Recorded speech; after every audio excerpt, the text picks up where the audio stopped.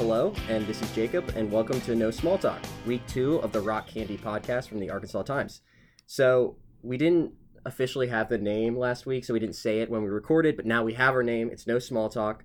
It's based off the Carrie Foe song. So, Stephanie, since we're talking about Arkansas music, let's start off with what the Times is doing this week. We always start off the episodes with a little bit about what's going on in Central Arkansas, specifically that the Times is putting on. So, let's talk a little bit about the Central Arkansas Music Awards, CAMA, and what's happening with that. Sure. So 7 p.m. Tuesday, January 23rd at Ron Robinson Theater. The Arkansas Times is presenting the first ever Central Arkansas Music Awards in partnership with Arkansas Sounds, which is a project of the Butler Center for Arkansas Studies, which is itself a division of the Central Arkansas Library System. And we have killer lineup, Daz and Bree, Brethren, who are the longtime bandmates of C. Del Davis, Princius, Uniwa, Adam Fawcett, the Brian Nolan Band. We're super excited about it. And you can find out more details about CAMA on page 24 of the Arkansas Times this week. Pick it on it. Yeah, so last week we started off the Rock Candy podcast, and I think we had this idea that it would be called the Rock Candy podcast. We were quickly told that this was lame and that we needed to come up with a much better name. So we came up with No Small Talk. And Carrie Foe, she lives in California now, right? She's back and forth, maybe. Back and forth? California and Little Rock. But from Little Rock, a rapper, sort of really ingenious, got her own, her own cadence to her speech. If you don't know who that is and you've never heard the name Carrie Foe before, a good introduction would be to check out Insecure, the show featuring Issa Rae.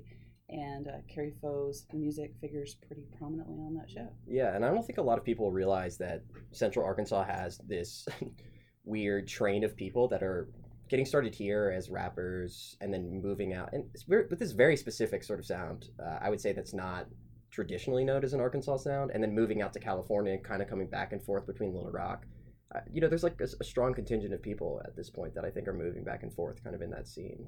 For sure. Arkansas has made LA infinitely cooler in the last year. That's what everyone's talking about, is how it's like, oh my gosh, we need to go to Little Rock to figure out. Gunday Garçon, Solo Jackson, exactly. Young Gods of America, Carrie Foe, Black Party. Yeah. So it's all happening, and LA's stealing all of our incredible people, but they're coming back and they're representing Little Rock properly. So check out CAMA, check out Carrie Foe, and check out all this great music that's being represented here, and pick up the Arkansas Times to learn more about CAMA. I'll really quickly say last week we talked about Rififi, and Rififi screened on Tuesday right after this podcast dropped, our week 1 podcast, and I think it went really well. And listening last week to the podcast, I was talking about the heist scene and all these other things, and then I went and saw Rififi, and I was like, oh, we should have talked entirely about toxic masculinity. You were 100% right, Stephanie. It was like 100% about toxic masculinity. How many ways can I say I told you so, except I didn't make it, and I was therefore not there to talk toxic masculinity, and so I'm so curious how that went down. Yeah, there was no gloating afterwards from Stephanie, but she was 100% right. It was beautiful, and it was, honestly, I wasn't expecting it to, whenever you see an older film, you're like, it's going to be pretty, but I'm going to have to work for it to be pretty. But it was just beautiful, and it was really fun and rapid. I thought it was great. So the heist movie stuff continues, and that'll happen. Isn't that the next one Point Break, right, Amaya? Right. So next month we're showing Point Break at Rodale 10. It'll be the third Tuesday. Yeah. And so it's not Catherine Bigelow's first film, but I think it's her first big film. Wow. After Near Dark, which was that's Catherine Bigelow's Point Break. Mm-hmm. I'm going to embarrass myself and say I've never seen Point Break. It is one of the true... You're in for a treat. Yeah. And so I saw it was on the list, and so I'm just going to wait for that. So heist movie stuff is continuing. But this week we're actually going to talk about The Post, which is just easy for us because we thought, it's a newspaper movie. Amaya and I have been having a Steven Spielberg debate before The Post even came out. So we're going to take a quick break, and then we're going to be back with David Kuhn, one of our staff writers, and we're going to talk about The Post.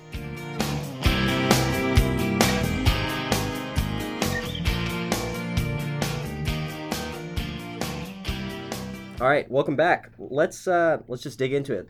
So we're going to talk about The Post this week, which is the new Steven Spielberg film. It focuses on the leaking and then publication of the Pentagon Papers. I will say, me, Jacob Rosenberg, I saw The Post last night, and I desperately wanted to like it. and I did not enjoy it very much. I didn't like the post very much, and I think that's a problem I have internally, and I'll explain. And I'm penitential. What is the exact word? Penitent. I'm penitent for my sins. But I'll let David Kuhn explain kind of what's great about the post. This is David Kuhn. I enjoyed it much more than Jacob. I thought it was, and I don't believe that my enjoyment of it was just kind of a nostalgia for a newspaper world that's gone. Which a lot of people seem to be like, which is the reason a lot of people seem to like it. It's Steven Spielberg and Meryl Streep and Tom Hanks. How can you go wrong with that combination? I think all those folks are pretty well trod in making great movies, and I think too that it's just a movie for the Trump era. Trump is like this ghost that hovers around everywhere in the post. Even though he's never mentioned in the movie. I mean, you get the feeling that Meryl Streep probably took the role just so she could win an Oscar for it and tell him to go to hell from the lectern with the Oscar in her hand. But yeah, I mean, as far as I get what you're saying about it didn't just blow me away. It wasn't a movie that I'm gonna just watch every time it comes on TBS. But it is a very powerful story about the power of truth. Yeah. About the power of real news, about the sacrifices that people go through in order to get the news, which I think we've kind of lost our faith in a little bit. We kind of look at the news as something that falls out of the air and winds up on BuzzFeed or something at this point, and when it's actually people going out with their notebooks and collecting this stuff. Bob Odenkirk in it just blew me away. I mean, it was the birth of a great new character actor. I don't think he's ever going to be able to carry a movie off just as somebody who's going to be a real light in many movies for years to come. I think he's the guy. He was great in that. And I think your review kind of hits on this, and I read this in other reviews too, which is the acting is great in this film. And part of the reason that acting is great is because, like, it's got that classic Steven Spielberg thing of, like, right on the line between hammy and, like, hammy is up here, and then, like, great acting's right here. And it's right, it's so close to going into hammy, but it's still great acting. And Odenkirk rides that line the best. And for me, Tom Hanks went straight into hammy at times. His Ben Bradley is almost like a caricature instead of a character. He really puts on that voice. Really tried to pick up mannerisms of Ben Bradley. He leans into the voice when he tells like an intern like go figure it out, and you're like, this intern has no idea what he's doing. Like, I will tell you though, after 15 years of listening to Max Brantley across the newsroom, I often found myself thinking, I've heard Max. So I thought that maybe we could take it to a more abstract place. If you haven't seen The Post, I think it's worth seeing. It's going to get Oscar buzz. It's an interesting movie.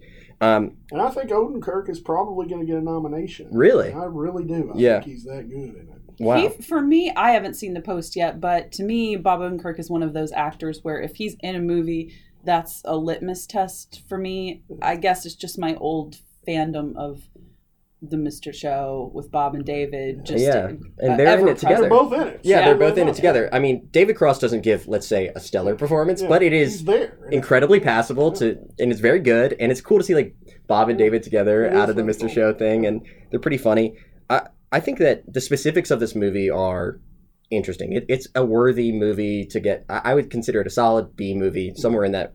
Not B movie as in like a genre-y B movie, but like a solid, I would give it a B on a test kind of movie. I'm a B+. B+, yeah. And so I think that one of the more interesting questions is why, like, what is this movie trying to say about news media? And I think that to some extent it is a valorization of news media. And to some extent it's a condemnation of news media, both current and in the past. And I'm kind of interested coming out of it. You said you were like excited to come to work the next day and be a reporter, right? Like a little bit, right? A little. I mean, this is what newspaper movies do for newspaper reporters, and probably why the Post is getting such stellar reviews, because there's a lot of the enthusiasm gap in journalism is for real at this point, even for the people who still got a job. Mm-hmm. And And just going into a situation like that, watching newspaper reporters literally change the world for newspaper people is a big deal, and it can really feel that kind of enthusiasm tank. And I, coming into work the next day, it felt like, hey, I work for a place that maybe does something. Yeah, and I would say that where the parts of I didn't like about this movie were also what made me like this movie, which is that it's not, to me, extremely black. It's not extremely gray. It's pretty black and white. There's good and there's bad. And Steven Spielberg believes in this little thing called goodness. And you know who the other people are? They're the bad people.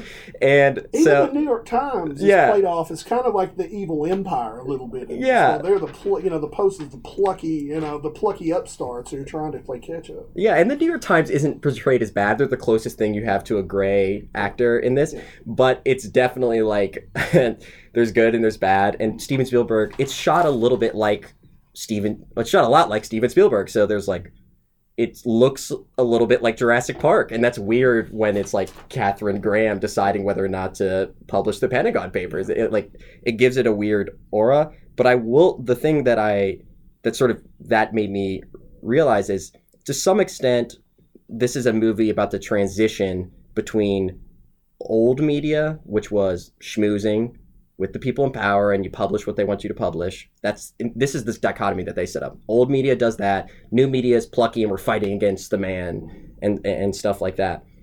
Sort of the thing it perhaps doesn't address is the weird point that we're in right now with Trump media, which is you can both be like attacking those in power in interesting ways, but also it can be like pretty repetitive and boring and stuff like that too. Not every day you're publishing the Pentagon Papers on the front page. Yeah, because the movie is a whole lot about the Post going to a public offering and how fragile that was at the same moment that they're talking about publishing the Pentagon Papers and defying a federal judge, and how that might upset that apple cart.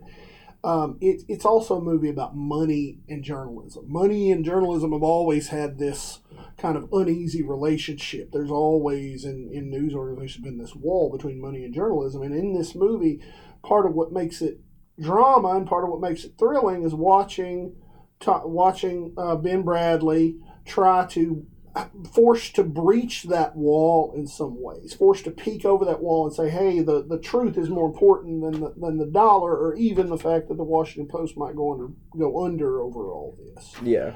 I'll say you'll come away with this idea that the truth is good and journalists should go after the truth. And that's I would love for that to be such an easy truth to hold on to. But it's also like a truth that I think if you're a reporter, you come out with this feeling like, oh, that's great, I have a lot of motivation.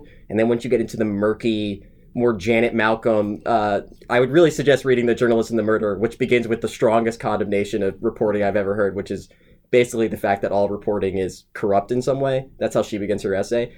When you come into the murky nature of actually doing reporting after that, it's not as simple as Steven Spielberg makes it out. And so that's why I wouldn't put it in the class of best journalist movies. Like All the President's Men is better because it's murky, it's uncomfortable, and you don't come away, I feel like, you come away with the valorization, but also with a lot of worries and scruples about it. So that's sort of where I'd put the Post on that. I think a secondary question sort of is, and we talked about this, is the nostalgia element. To what extent is the nostalgia for the 1970s Washington Post and the 1970s in general interesting right now? Yeah. And we both loved, I think my favorite scene, like yours, was them typesetting the paper, or linograph. And maybe just describe what that scene is like. Well, I don't think it's a spoiler. At the very end of the movie, whenever they're setting the first page where they're going to print the Pentagon Papers. Yeah. Spoiler alert, they print the Pentagon Papers. It happens. Go read a history book, kids. At the end of the movie, there's a scene where they are in a room and there are two guys sitting in front of these kind of ancient Victorian cast iron linotype machines, which literally cast the type backwards in lead so that it can be printed on their printing presses. And, that's kind of Steven Spielberg putting a point, I think, on this is how it used to be done. This is the way this is back when journalism had a role in America. This is back when newspapers were powerful and when the act of printing was powerful.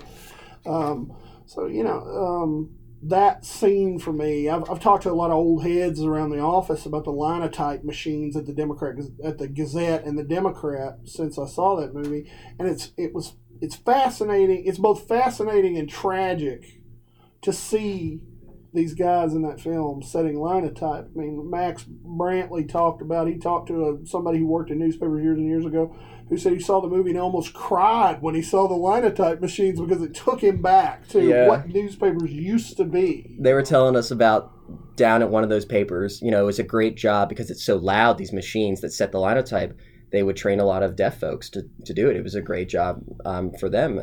And that everyone who was in charge of the linotype would have to learn sign language in order to communicate. And it was like this whole crew of, it's just interesting stuff like that you hear about less often. And so I think the nostalgia trip element of it is worth it. And also it's a weird nostalgia trip because it's a nostalgia trip for the 80s because it's Spielberg. Yeah. So it looks like Spielberg-y. Yeah. And then it's also a nostalgia trip for like news. Something that stood out to me, I'll just sort of wrap it up, is also the headlines. Yeah. Like the headlines, you see them print the headlines for the Pentagon paper, and it's like these, like, you're like, I guess that's what they were able to put some subtlety in their headlines. Like, it doesn't look like breaking news. It's like, U.S. like kind of lied about war or something like that in 1954, and you're like, cool, that just looks like a normal headline to anyone now. Like, that would not pass for breaking news headline nowadays at all. I saw a journalist on Twitter a few days ago, and it may have been David Simon who created The Wire, who tweeted that one of the most striking things about him was in the scene where they're running the press.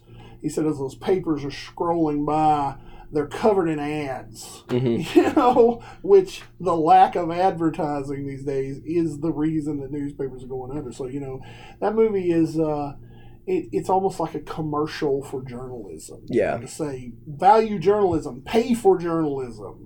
Spend money on journalism. It costs money to make information flow. Yeah, I think we'll end it there because I think that was a commercial for journalism is a great way to describe it because it's got some parts that make you cheer, and if you're a fan of journalists, you're like, heck yeah, commercial for journalism, a commercial for journalism. And also, if you knew some of the murky underbelly of journalism, you're like, a commercial for journalism. Any young person who's listening to this, don't believe the commercial and go into journalism. It's a terrible time to be a journalist. Of course, so it's a terrible time to be a journalist. That was a great time. Thanks for coming in to discuss the post. No problem, thanks. Yeah, of course. And we're going to take a quick break and then do some recommendations, tell you the move for the weekend.